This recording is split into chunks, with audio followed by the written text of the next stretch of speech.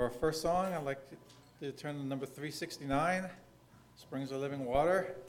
And let's stand and pray before we get to that.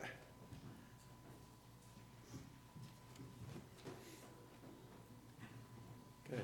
Heavenly Father, we do just thank you so much, Lord, for this day that you've given to us. And thank you so much for the opportunity to be in your house, to come and worship you and to sing glory and praises to you, Lord. Please give us the strength we need, Lord, and just help us, Lord, just to give you the glory for it all. And help us, Lord, just to always remember you in our hearts, Lord, and help us just to do our very best to be servants for you, Lord. For Jesus' name I pray, amen. Okay, number 369, Springs of Living Water. I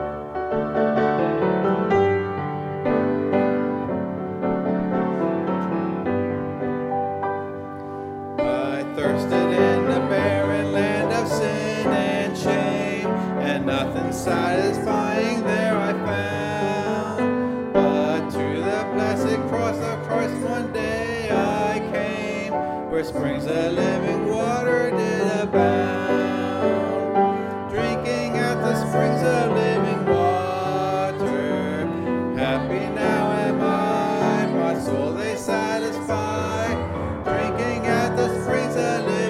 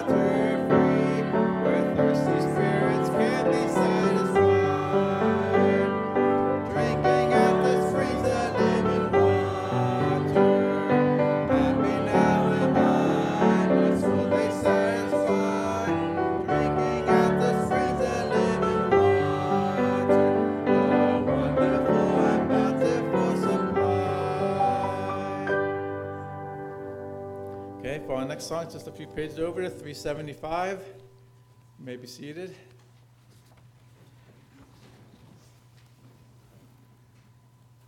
Saved by the blood.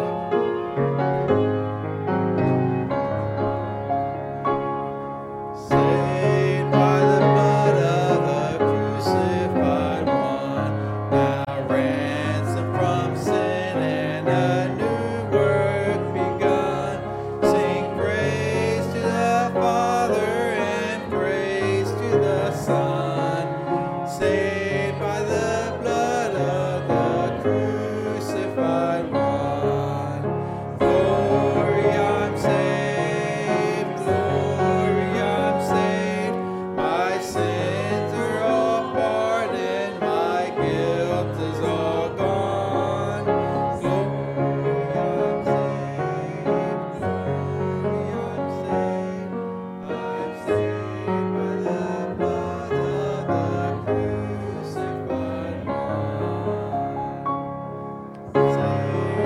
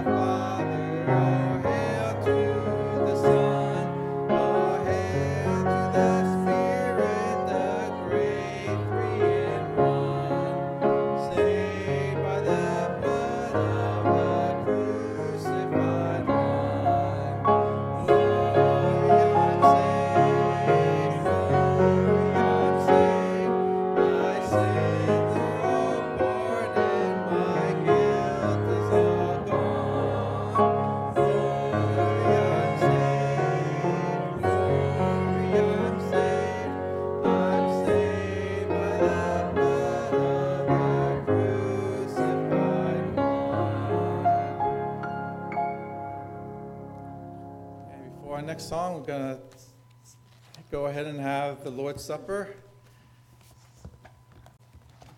Pastor's going to come up for that.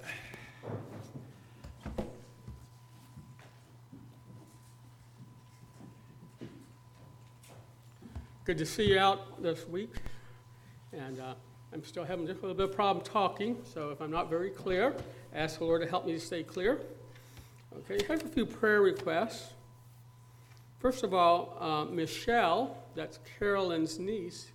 Where's that? Oh, she's back there. Hello. Can you give us an update? Yeah, my niece is in the throes of COVID, and she's been on a vent for the past 2 weeks. They took her off of that, and now she's trached, which is good. She's sitting up, but unfortunately now she has a blood clot in one of her legs. That's not good. She's been running a fever for the past 3 days of 103.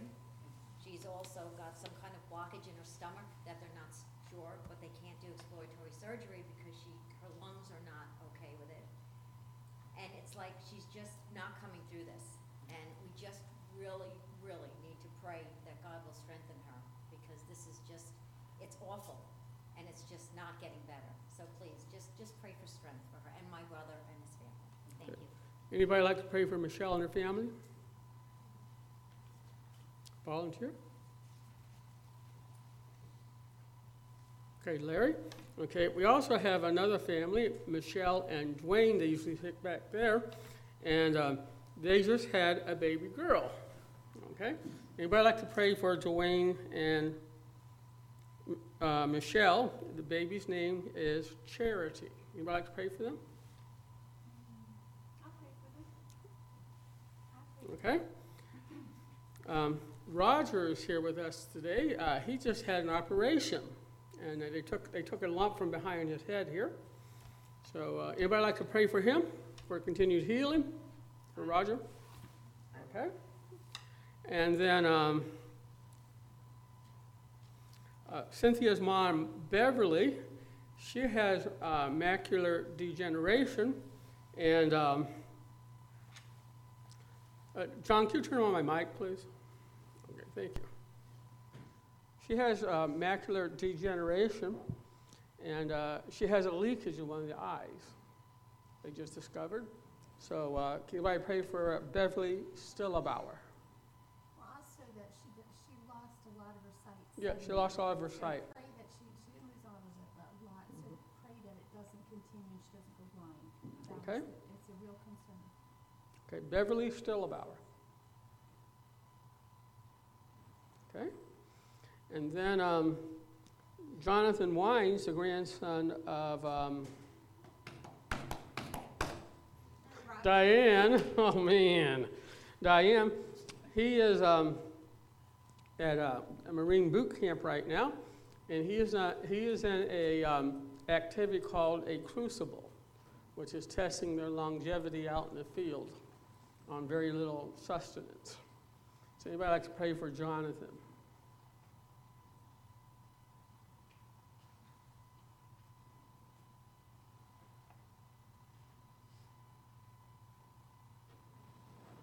Okay, I guess I will. Let's start off with Michelle, Carolyn's niece, whoever's praying for her. Heavenly Father, we do just thank you so much, Lord, for the opportunity to come before you in prayer, Lord. We just do think of all these people, Lord, who are mentioned here this day, Lord. I want to bring Michelle to you, Lord, Carolyn's niece, Lord, who's having a hard time recovering from COVID, Lord. She's gone through many things. She's been on the ventilator for months, for weeks now, and she's had a trachea done, Lord, and now she has all these other symptoms also, Lord, that she's having problems with, and we ask you, Lord, just to continue to be with doctors, give them the wisdom to know what to do. Give her the strength, Lord, that she would have the strength to be able to come through this, Lord, and not to give up on it, and just help the family there, and help all those who are part in it, Lord, to do all the right things, Lord, that they need to do, and please, Lord, just give her the strength that she needs, Lord, and answer our prayers, Lord, by healing her, Lord, of this, because you're a great physician, and you can do all things, Lord, and we know that you're willing, you can heal her, Lord. We do thank so much, Lord, for the opportunities you do give us to come before you, and to do us, Lord, to hear us, Lord, when we call to you, and help those in need, Lord, which is not great. For Dwayne and Michelle and Charity. And to Dear Heavenly Father, I thank you so much. I can come into your presence and into your gates with thanksgiving. And Father, that I have the petitions that I ask you, hear me, Father. And we're so grateful that we can gather like this and we can pray together. And Lord, where two or three are gathered, you're in our midst. And sometimes I don't think we really realize, Lord, I just pray you open our spiritual eyes that we would see the Lord round about us high and lifted up today. And just give thanks for God's people and being able to gather freely like this.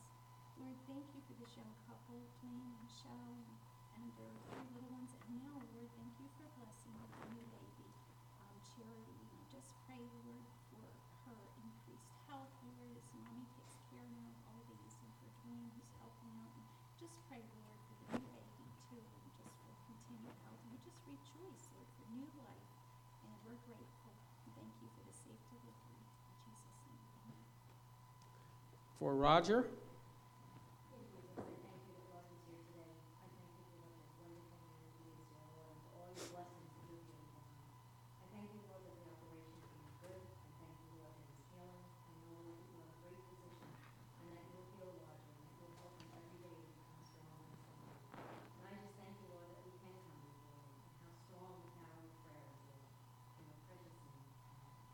For Beverly Stillebauer.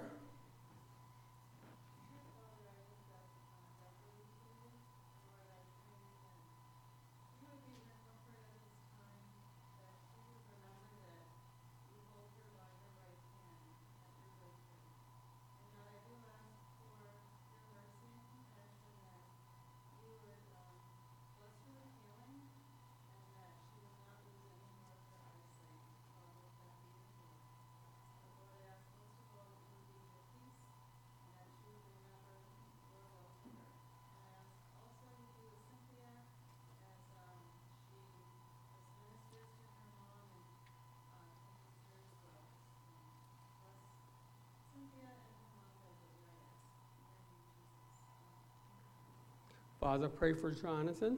I ask you to give him special strength through this testing and crucible. I pray you help him to complete the course and keep him close to you. In your son's name, amen. Okay, we're in Matthew 26.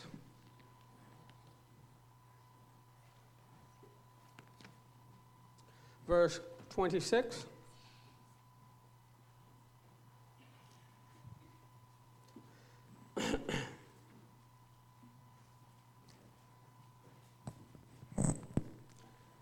And while they were eating, Jesus took some bread, and after blessing, he broke it and gave it to the disciples and said, "Take, eat, this is my body." And when he had taken the cup and given thanks, he gave it to them, saying, "Drink from it, all of you. For this is my blood of the covenant, which is poured out for many for forgiveness of sins. But I say to you, I will not drink of this fruit of the vine from now on till that day when I drink it new with you in my Father's kingdom." As I was thinking through this passage, I was struck with this thought that we find hope here. Jesus said, "On that day when I drink it new with you in my Father's kingdom." He is talking about a future bodily resurrection for those of us who know him personally as Lord and Savior. And that's hope. In this world we have tribulation, but in eternity we will be with our Lord and Savior. And it's all because of his death on the cross for you and me. And so as we partake of the elements this morning, let's partake of them in hope. Larry, could you pray, please? Heavenly Father, we do just thank you so much for this day, that we can participate in the Lord's Supper, Lord, and remember you by the things that we do, Lord. And we do ask you just to help us remember that you did shed your blood for us, Lord, and that you gave your body for us, Lord, because of the promises you've made, Lord. And we ask you, Lord, just help us just to give you glory for all that's done, Lord. Help us, Lord, just to remember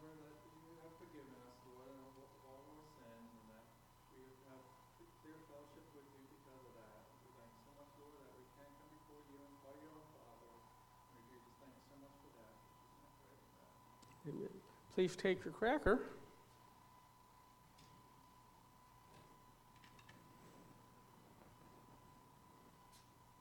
Okay. While they were eating, Jesus took some bread, and after a blessing, he broke it and gave it to the disciples and said, "Take, eat, this is my body."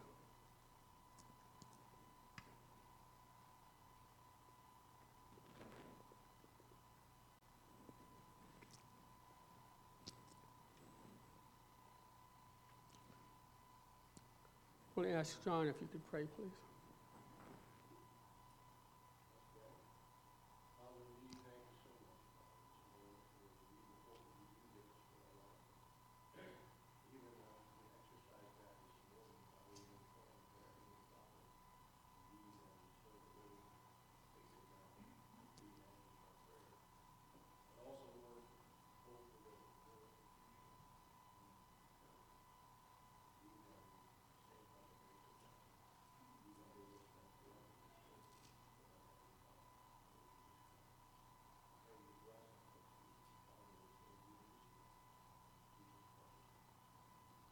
Amen. Please take your cups.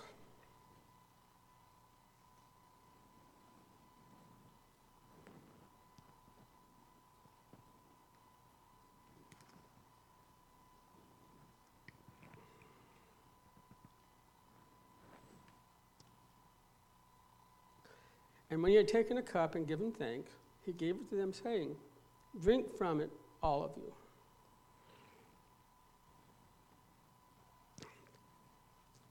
Dear Jesus, thank you for your shed blood for us. May we never forget. In your name, amen."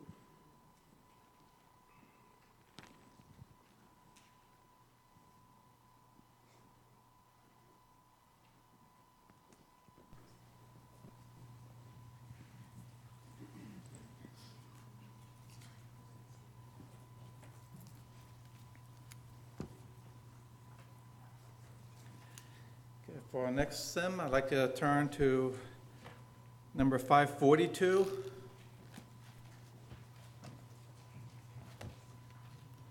The bulletin says 552, but it's 542. There's sunshine in my soul.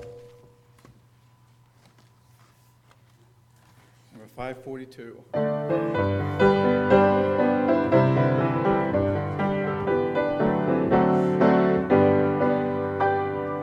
There's sunshine in my soul today.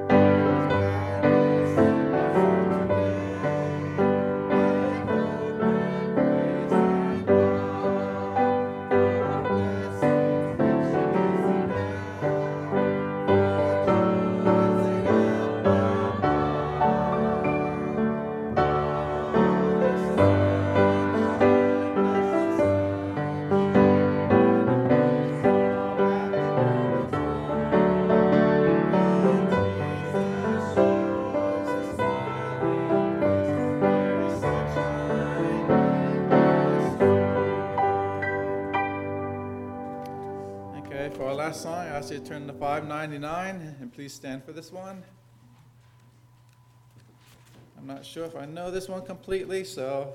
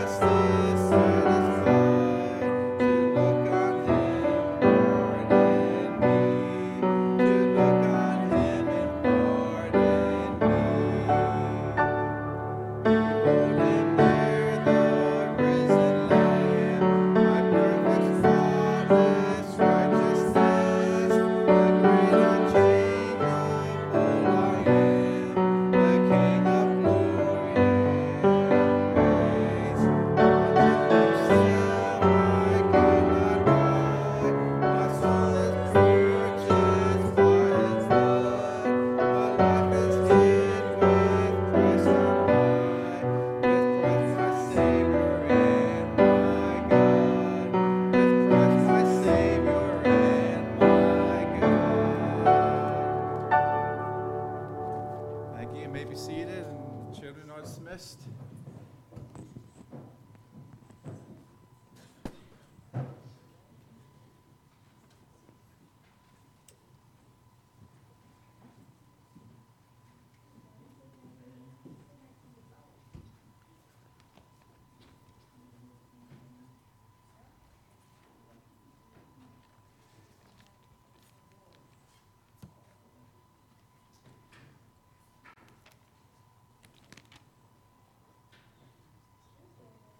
We're in Philippians 1 today. Philippians 1:12. But before we read that passage, let's look at Matthew 14.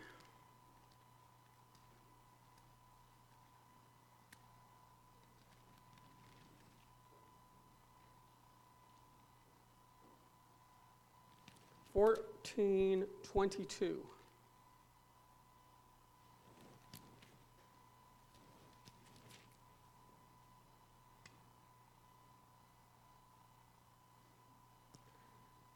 This is the story of Jesus walking on the water.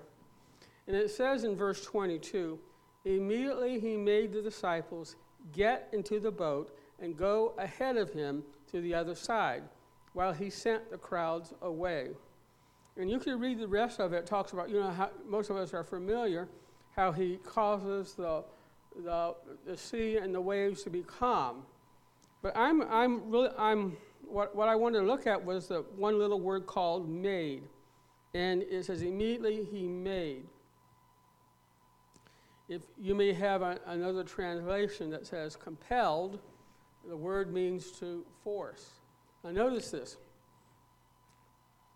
Did Jesus know that the storm was coming? What did he do to the disciples?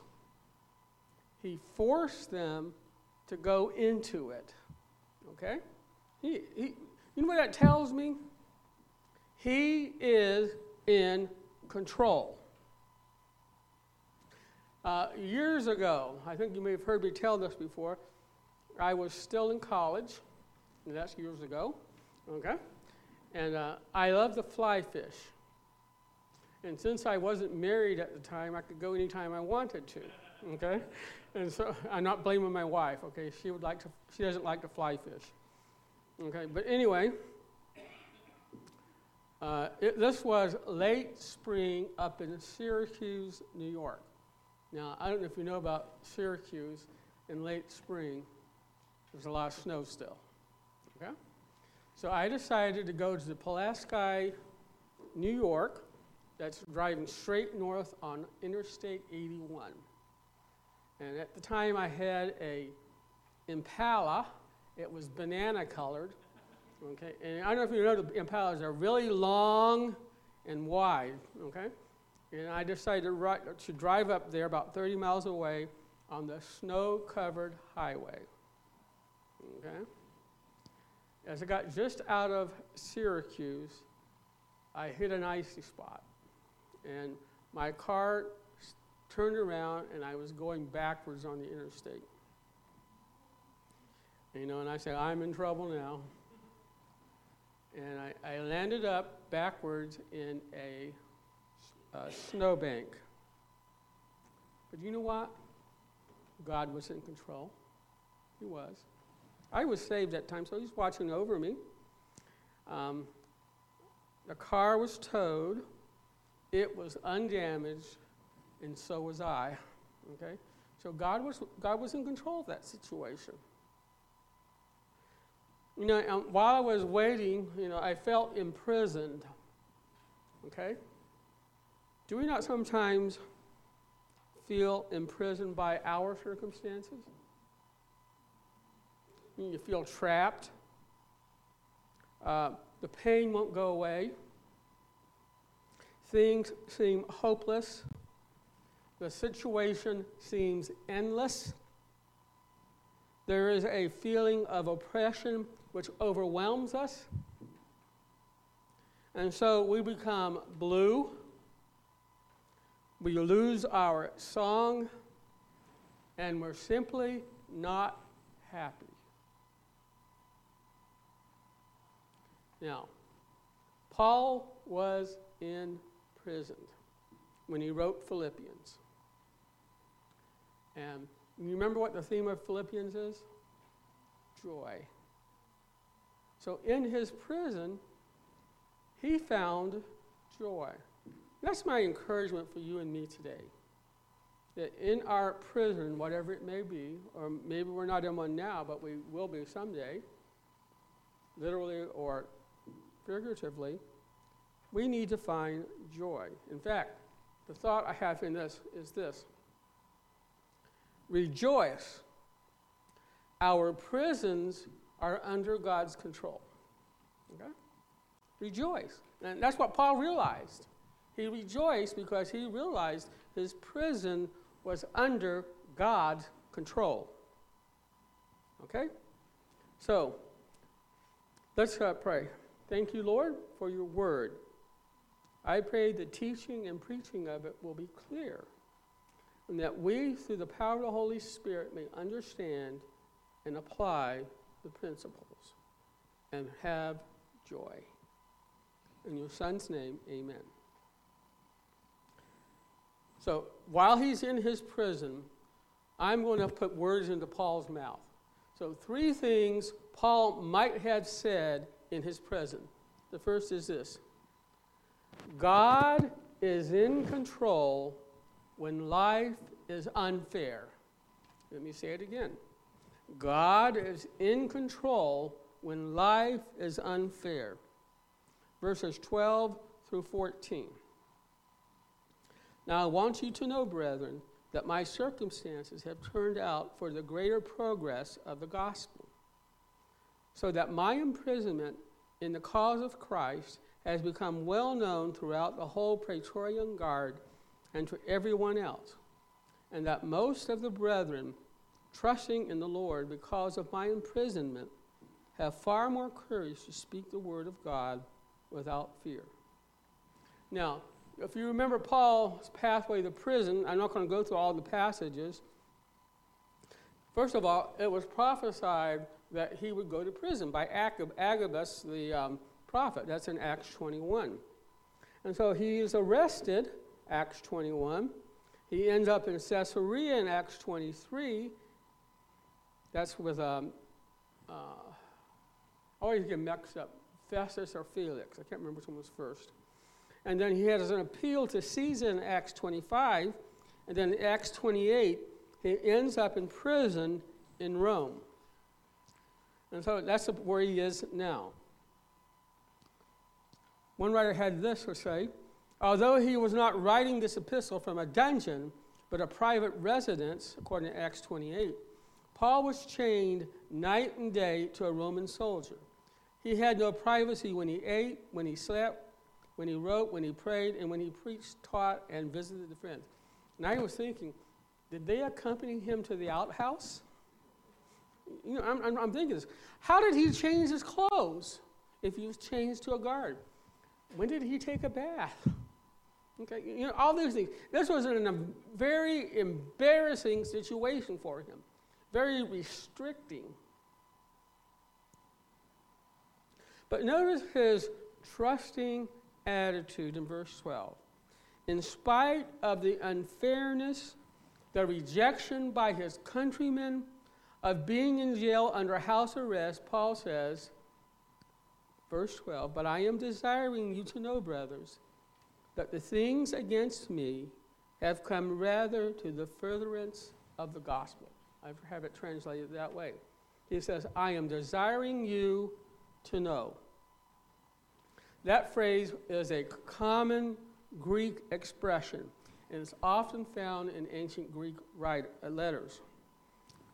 You have similar expressions like this, I want you to get this, or I want you to understand this. I'm desiring you to know. Paul wants us to realize that he means exactly what he is saying. He says, the things against me have come rather to the furtherance or to the advance of the gospel. Now that Greek word is from a verb originally of a pioneer cutting his way through brushwood. So when he says furtherance or advance, this is describing not merely moving ahead, but doing so against obstacles. It was not easy being in prison. Even though he was under house arrest, it was still a hard time for him. It was an imprisonment. But he was advancing against the obstacles that he faced. And so from his own experiences, Paul wanted the believers at Philippi to learn an important truth. And here it is. And you've heard it before. There are no accidents with God. He is in control. There are no accidents with God. He is in control. Someone wrote this, in all probability, this optimism was not wholly shared by those whom Paul addresses. The church at Philippi was on tenterhooks. What is going to happen to Paul? Will he be condemned or will he be acquitted? That was a question which everyone was anxiously asking. Too bad for him and for the cause of the gospel, this imprisonment. That was what many people were thinking. But this is what Paul, his attitude was this. He realized that God was using him to spread the gospel in new and unique places. See, he knew God was in control. His present circumstances were not a surprise to his God. And his being in jail was not a hindrance to the gospel. In his eyes, his incarnation was a small cost that he was more than willing to pay. His enemies thought they had put him away. But Paul realized that God was in control. And he recognized and accepted this. This was a principle that Joseph also learned through all the trials he went. Genesis 45:8. Now, therefore, it was not you who sent me here, but God. He has made me the father to Pharaoh and Lord of all his household and ruler of all the land of Egypt. Genesis 50:20. As for you, you meant evil against me, but God meant it for good in order to bring about this present result, to preserve many people alive. And so we have this trusting attitude of Paul. This principle that you and I need to learn and have absolute assurance that no matter what circumstances we find ourselves in, God is in control.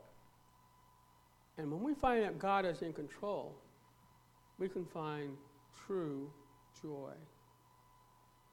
I was just thinking about this past week as I was going through this passage, and I was saying, all the pain I've been going through for the last few months, sometimes it's just really hard to accept, and you get really blue about it. And I had to go back to the fact that God is allowing this for some reason. He's in control of my body, of my situation. And I can trust him and rejoice in that. Now notice something else in verse 13. Paul's powerful witness. So he's in prison, but he has a powerful witness. Verse 13. So that my bonds in Christ have become visible to the complete Praetorian Guard and to all the rest. People realized that Paul was in jail for preaching the gospel. And while he was there, he even gospelized his prison guards.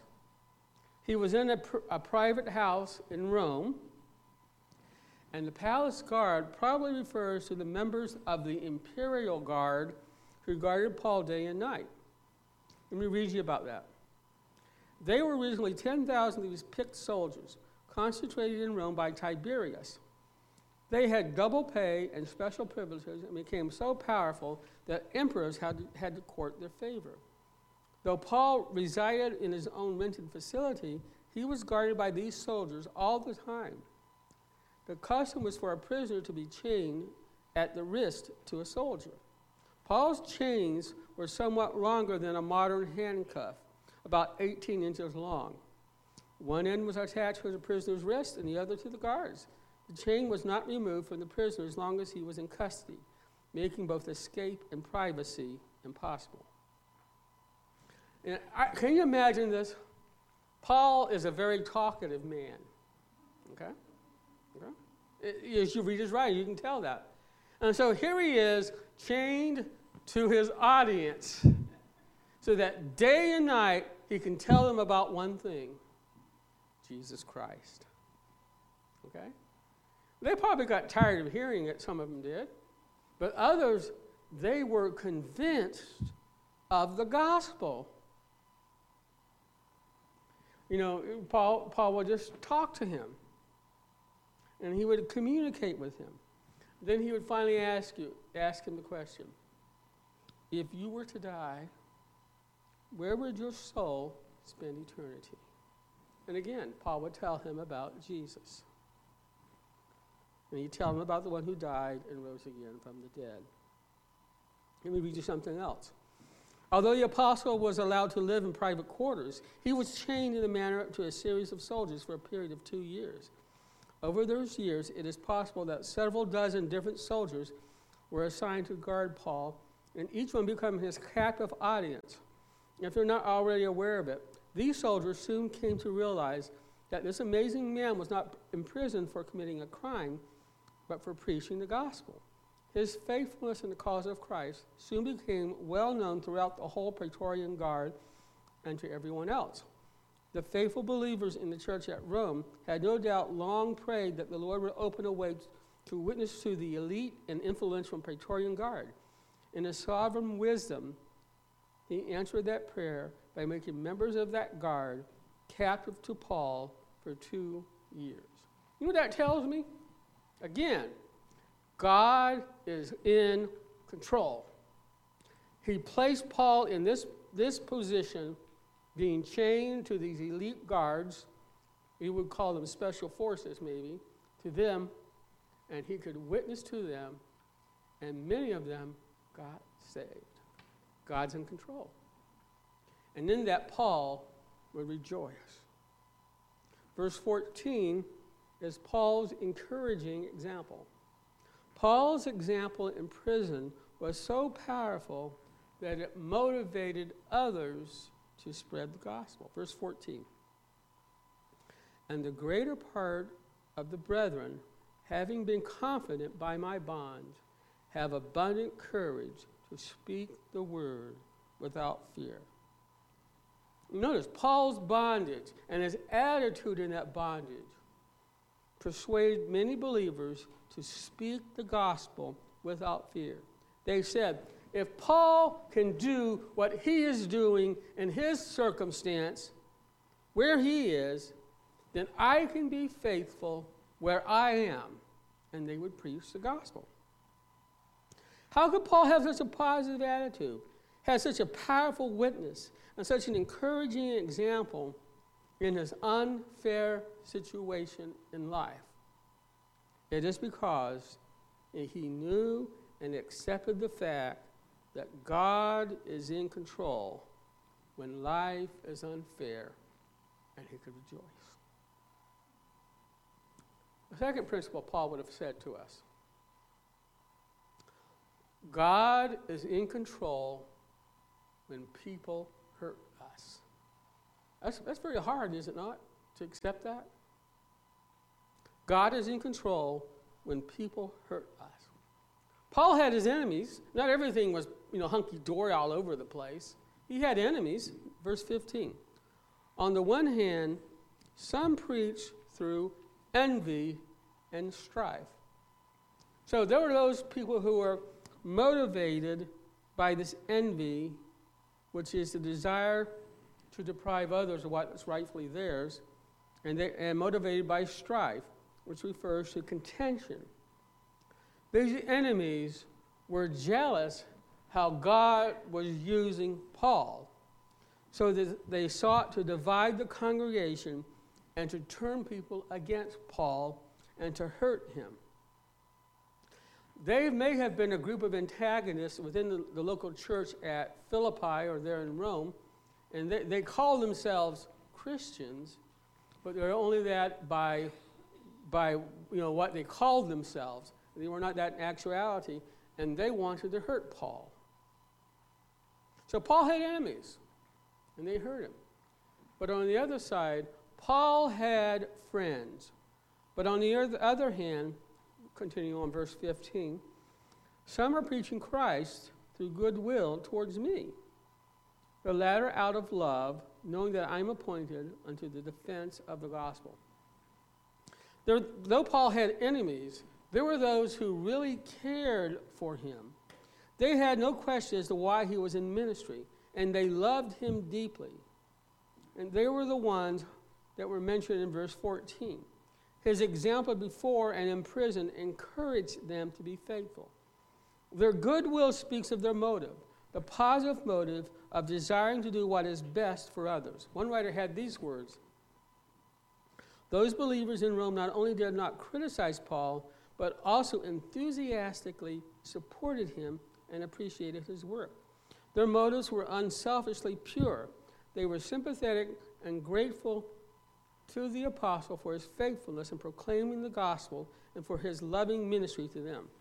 And so, as you read this text, can you not sense Paul's gratefulness for people like this in this situation? They sought to serve with him instead of against him, together glorifying the Lord in their joint effort to spread the gospel.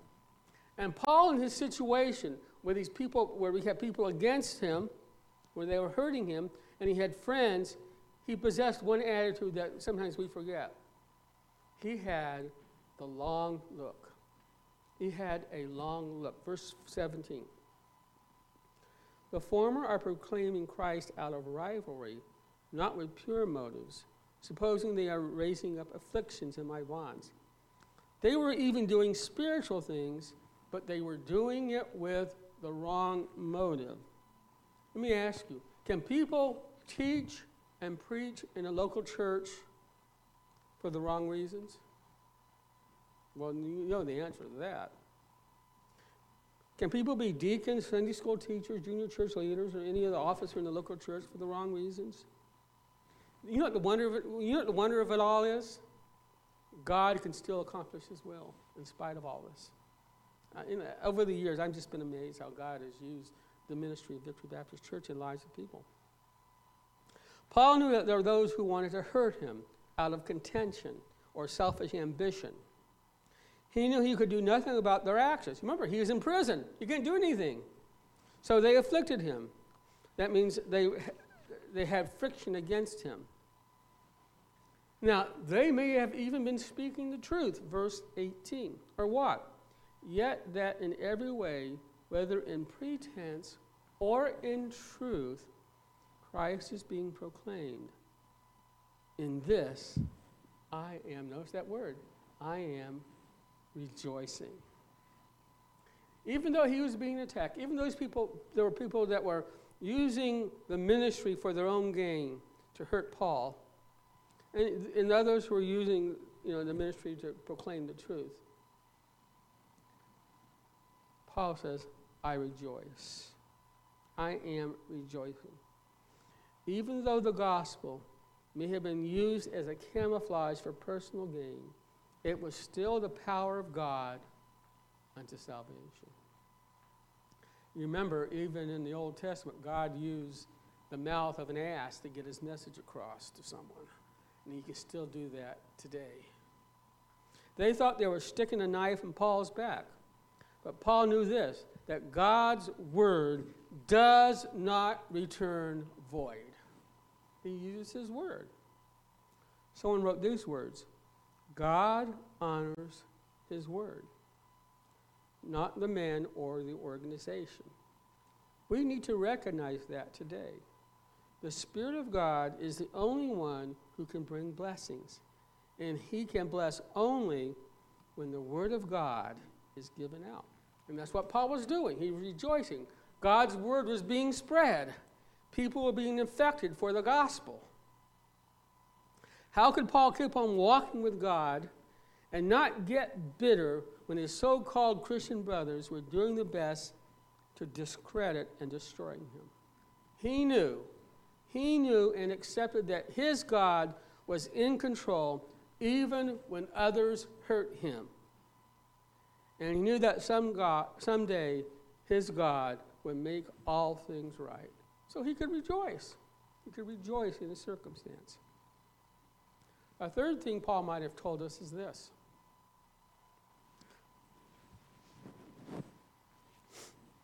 God is in control when life is uncertain. God is in control when life is uncertain. Do we not live in uncertain times? I used to remember when I was a kid and my dad was in the Air Force, I knew that he could do 20 years and retire, and then he could still live. That's not the way it is today. People can't stay in one place very long or 20 years and then retire, no matter what the business is. That doesn't happen very often anymore. Okay, there are a few exceptions. I've been here 25 years, but I'm not planning on retiring. Okay, but there are a few exceptions. But in most places, you can't. Okay, life is uncertain. Now, in this uncertainty, there are a few principles I'd like to mention. First of all, when life is uncertain, hold on to joy. When life is uncertain, hold on to joy. Notice at the end of verse 18, Paul says, but I shall also rejoice. See, I don't know about you, but being in jail where he was, where, the next day the Caesar could say, off with his head, could happen. For Paul, life was uncertain. But he says, I shall also rejoice.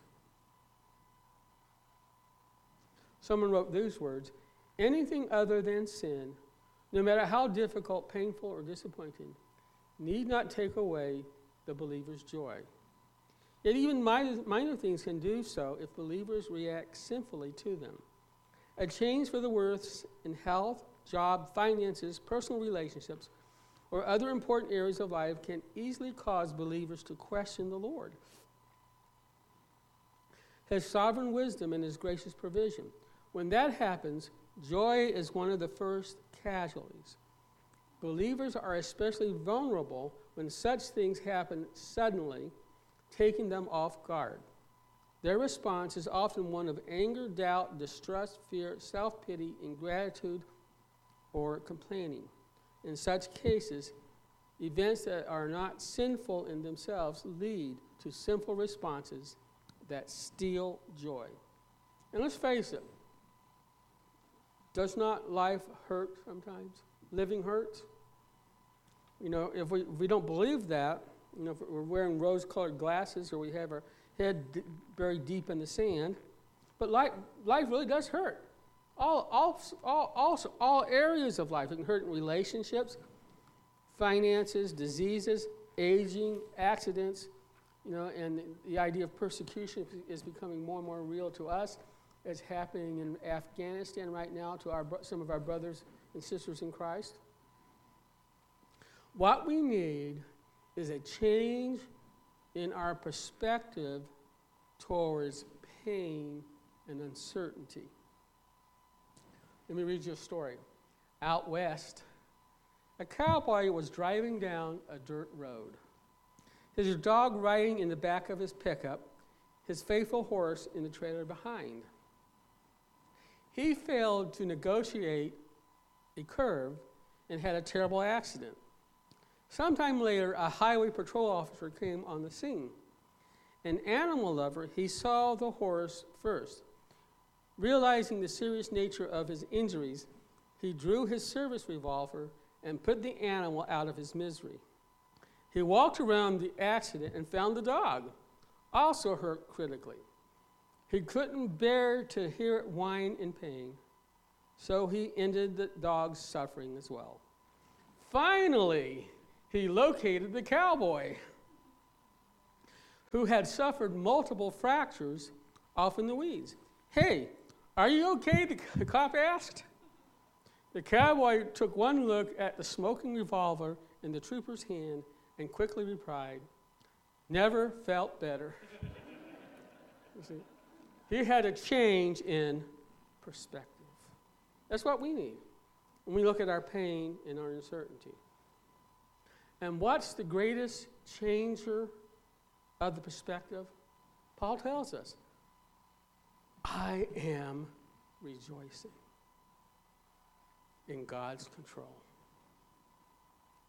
James put it this way: count it all joy when you fall into various trials, knowing that the testing of your faith produces patience.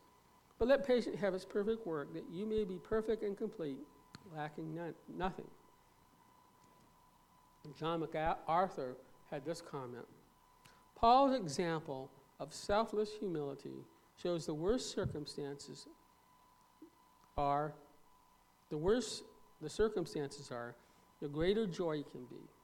When the seemingly secure things in life begin to collapse, when suffering and sorrow increase, believers should be drawn into ever deeper fellowship with the Lord.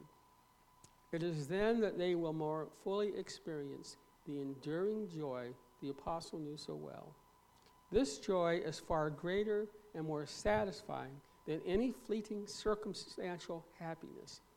And this unmixed joy comes not because of circumstances, but in spite of them and through them. Did you catch that? The joy comes in spite of the circumstances and through the circumstances. That's why God sends us through those certain painful times.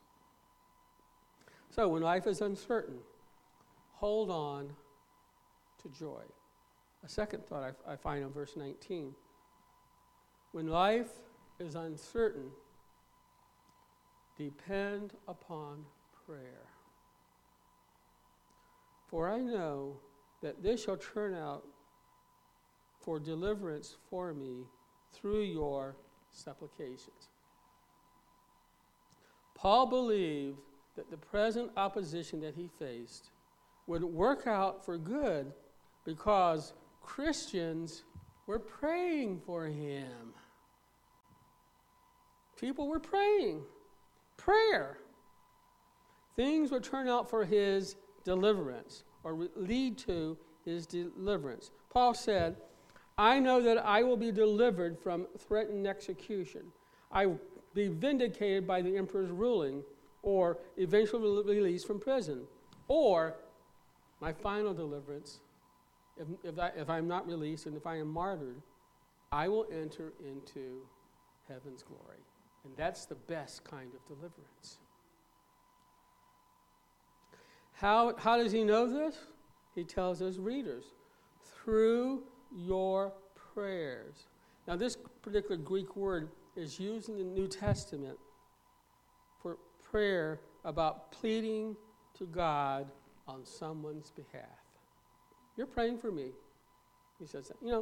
That was, when I was going through the recovery from the accident, one of the greatest encouragements for me was knowing that people prayed. Okay? And, we need to know that. Not all of us need it.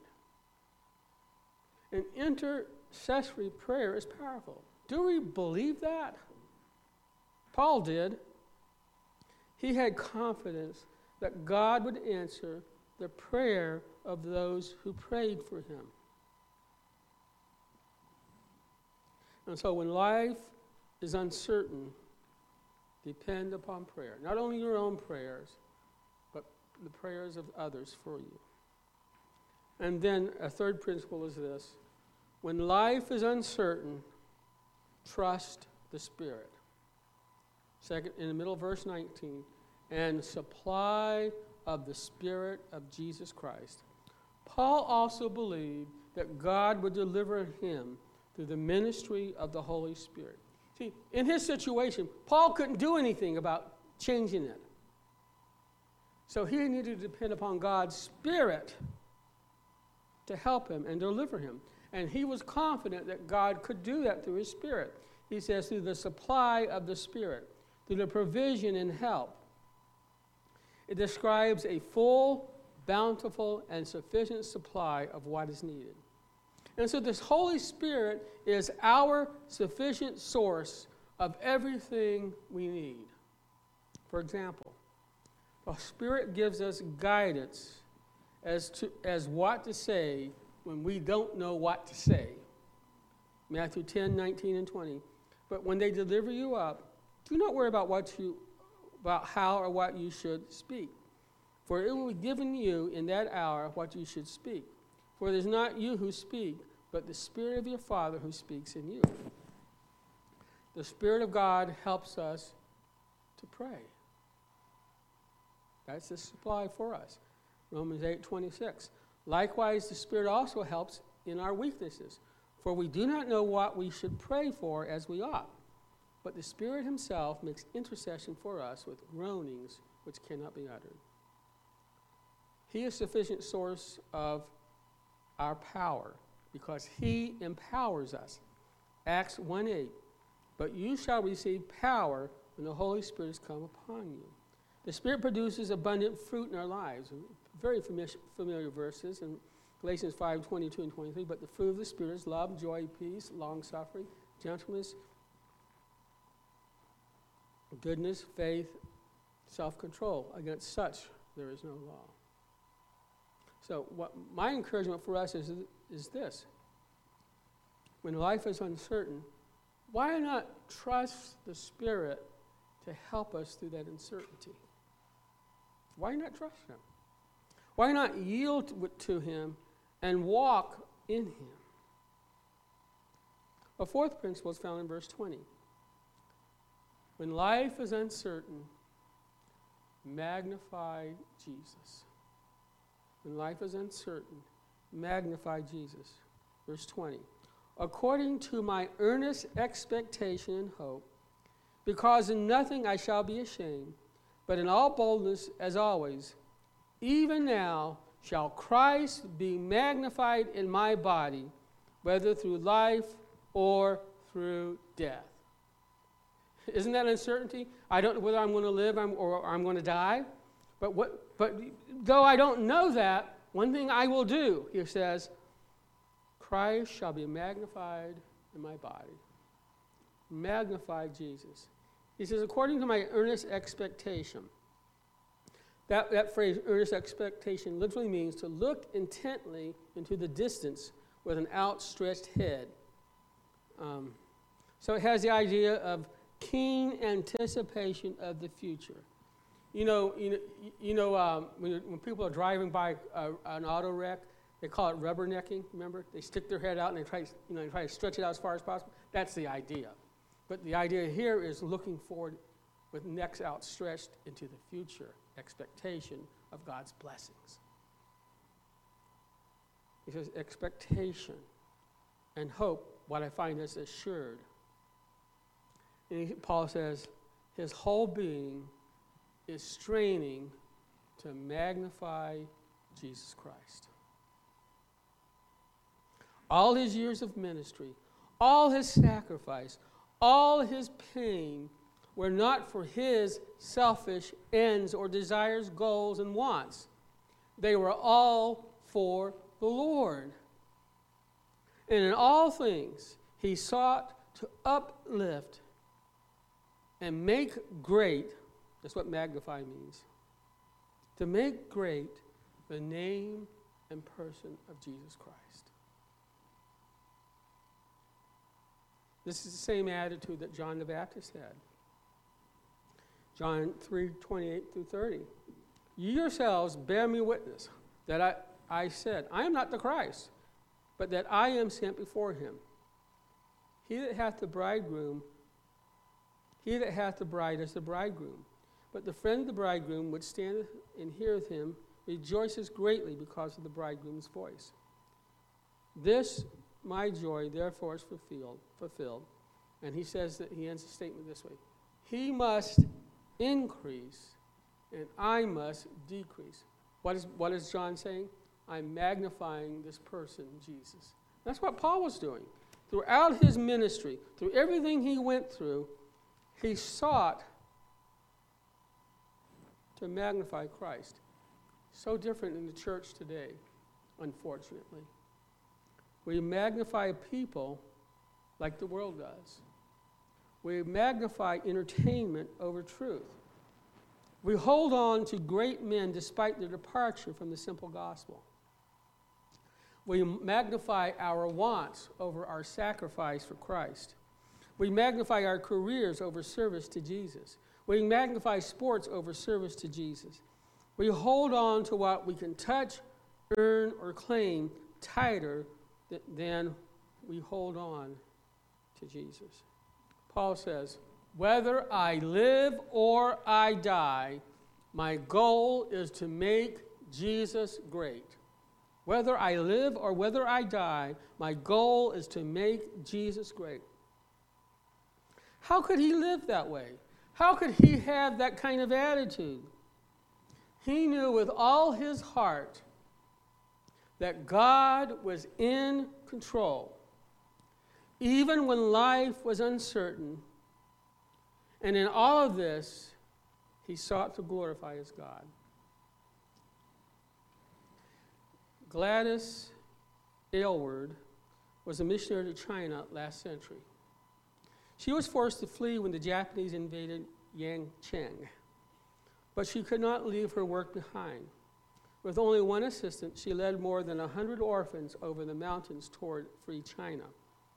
In their book, The Hidden Price of Greatness, Ray Besson and Renelda Hunsicker tell what happened. During Gladys's harrowing journey out of war-torn Yancheng, she grappled with despair as never before. After passing a sleepless night, she faced the morning with no hope of reaching safety. A 13-year-old girl in the group reminded her of the much-loved story of Moses and the Israelites crossing the Red Sea. But I am not Moses, Gladys cried in desperation. The girl said this, of course you aren't, but Jehovah is still God. And so God is in control. When she and the orphans made it through, they proved once again that no matter how inadequate we feel, God is still God, God is in control, and we can trust him. And because of that, and that's what's happening in Paul's life, he could rejoice when life was uncertain. Okay? And you and I can too. Now, is God in control? Is he? Whenever we're faced with a crucial decision, someone wrote these words, our generation has been taught to ask, what's in it for me? Will it give me pleasure, profit, security, fulfillment? We're not necessarily opposed to God. We just fit him in wherever or whenever he's able to help us. The idea that our will should be subjected to his control, even when our personal ambitions are at stake, is not easy to accept. We can assent mentally to God's control, but in practice, we might spend our lives pleasing ourselves. Now, my question is this. In our present situations in life, what is our prison? What prison are you in right now? Is God in control while you're in your prison? Do we see his hand in our prisons? Do we acknowledge that our God is in control while we're in that prison? Can we say with Paul, God is in control when life is unfair? God is in control when people hurt me? God is in control when life is uncertain? I like what the psalmist wrote in these words. In Psalm 31, verse 15, he wrote these words, my times are in your hand. Deliver me from the hand of my enemies and from those who persecute me. The writer says, my times. You know what that Hebrew word time means? Well, first of all, we know something before I go to the meaning. It's plural. That means more than one time, right? My times. The Hebrew word means point of time. Or it could be a period of time, but seen as a point in my life. So all the points of time in my life are in God's hand. Now, when we say it's in God's hand, what does he mean? They're in your control, God, right? So all my points in time are in God's control. So whatever happens when you get home, whether it's good or bad, it's in God's hand, under God's control. 10 hours later, yeah, tomorrow morning, tomorrow afternoon, next week, next month, next year, any point in time that you have, or you look back into the past, any point in time, has always been in God's control. And the writer says, deliver me, or save me, to free me from harm or evil. Actually, is used in some context, free me from my prison. Okay. Deliver me from my prison. In this case, it's the hand of my enemies and those who persecute me. Now, my thought is this, as I thought about that. Because my times are in his hand, I know that God is in control. And because God is in control, I can find joy in him. Now, again, let me ask us, have we accepted the fact that God is in control?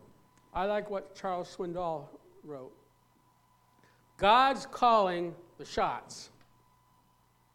He's running the show. Either he's in full control or he's off his throne. Okay? He wants us to accept his controls over all things, even our lives. Let me close with this. We need to hear, if someone wrote this, we need to hear that God is still in control. We need to hear that it's not over until he says so. We need to hear that life's mishaps and tragedies are not a reason to bail out. They are simply a reason to sit tight. Corrie ten Boom used to say, when the train goes through a tunnel, and the world gets dark, do you jump out? Of course not. You sit still and trust the engineer to get you through. Next time you're disappointed, don't panic. Don't jump out. Don't give up. Just be patient and let God remind you He's still in control. And this writer ends, it ain't over till it's over. God's in control. And because He is, we get back to Paul, what he's telling us in this passage. Because He's in control, I am rejoicing. And we need to get that way too. Please stand with me.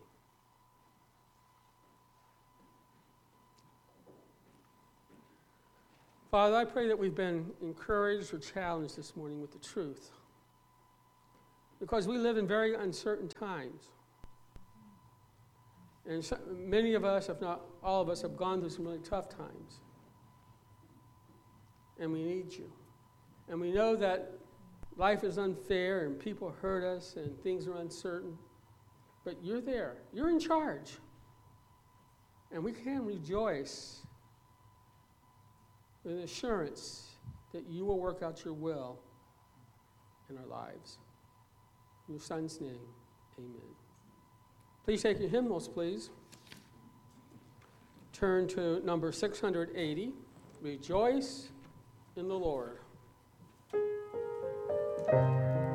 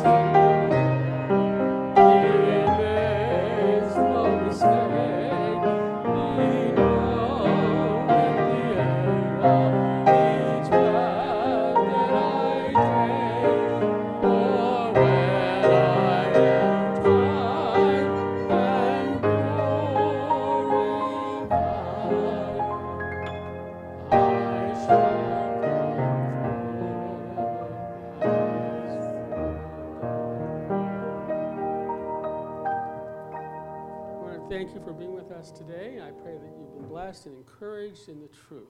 May God give you a good week, these upcoming days. Amen.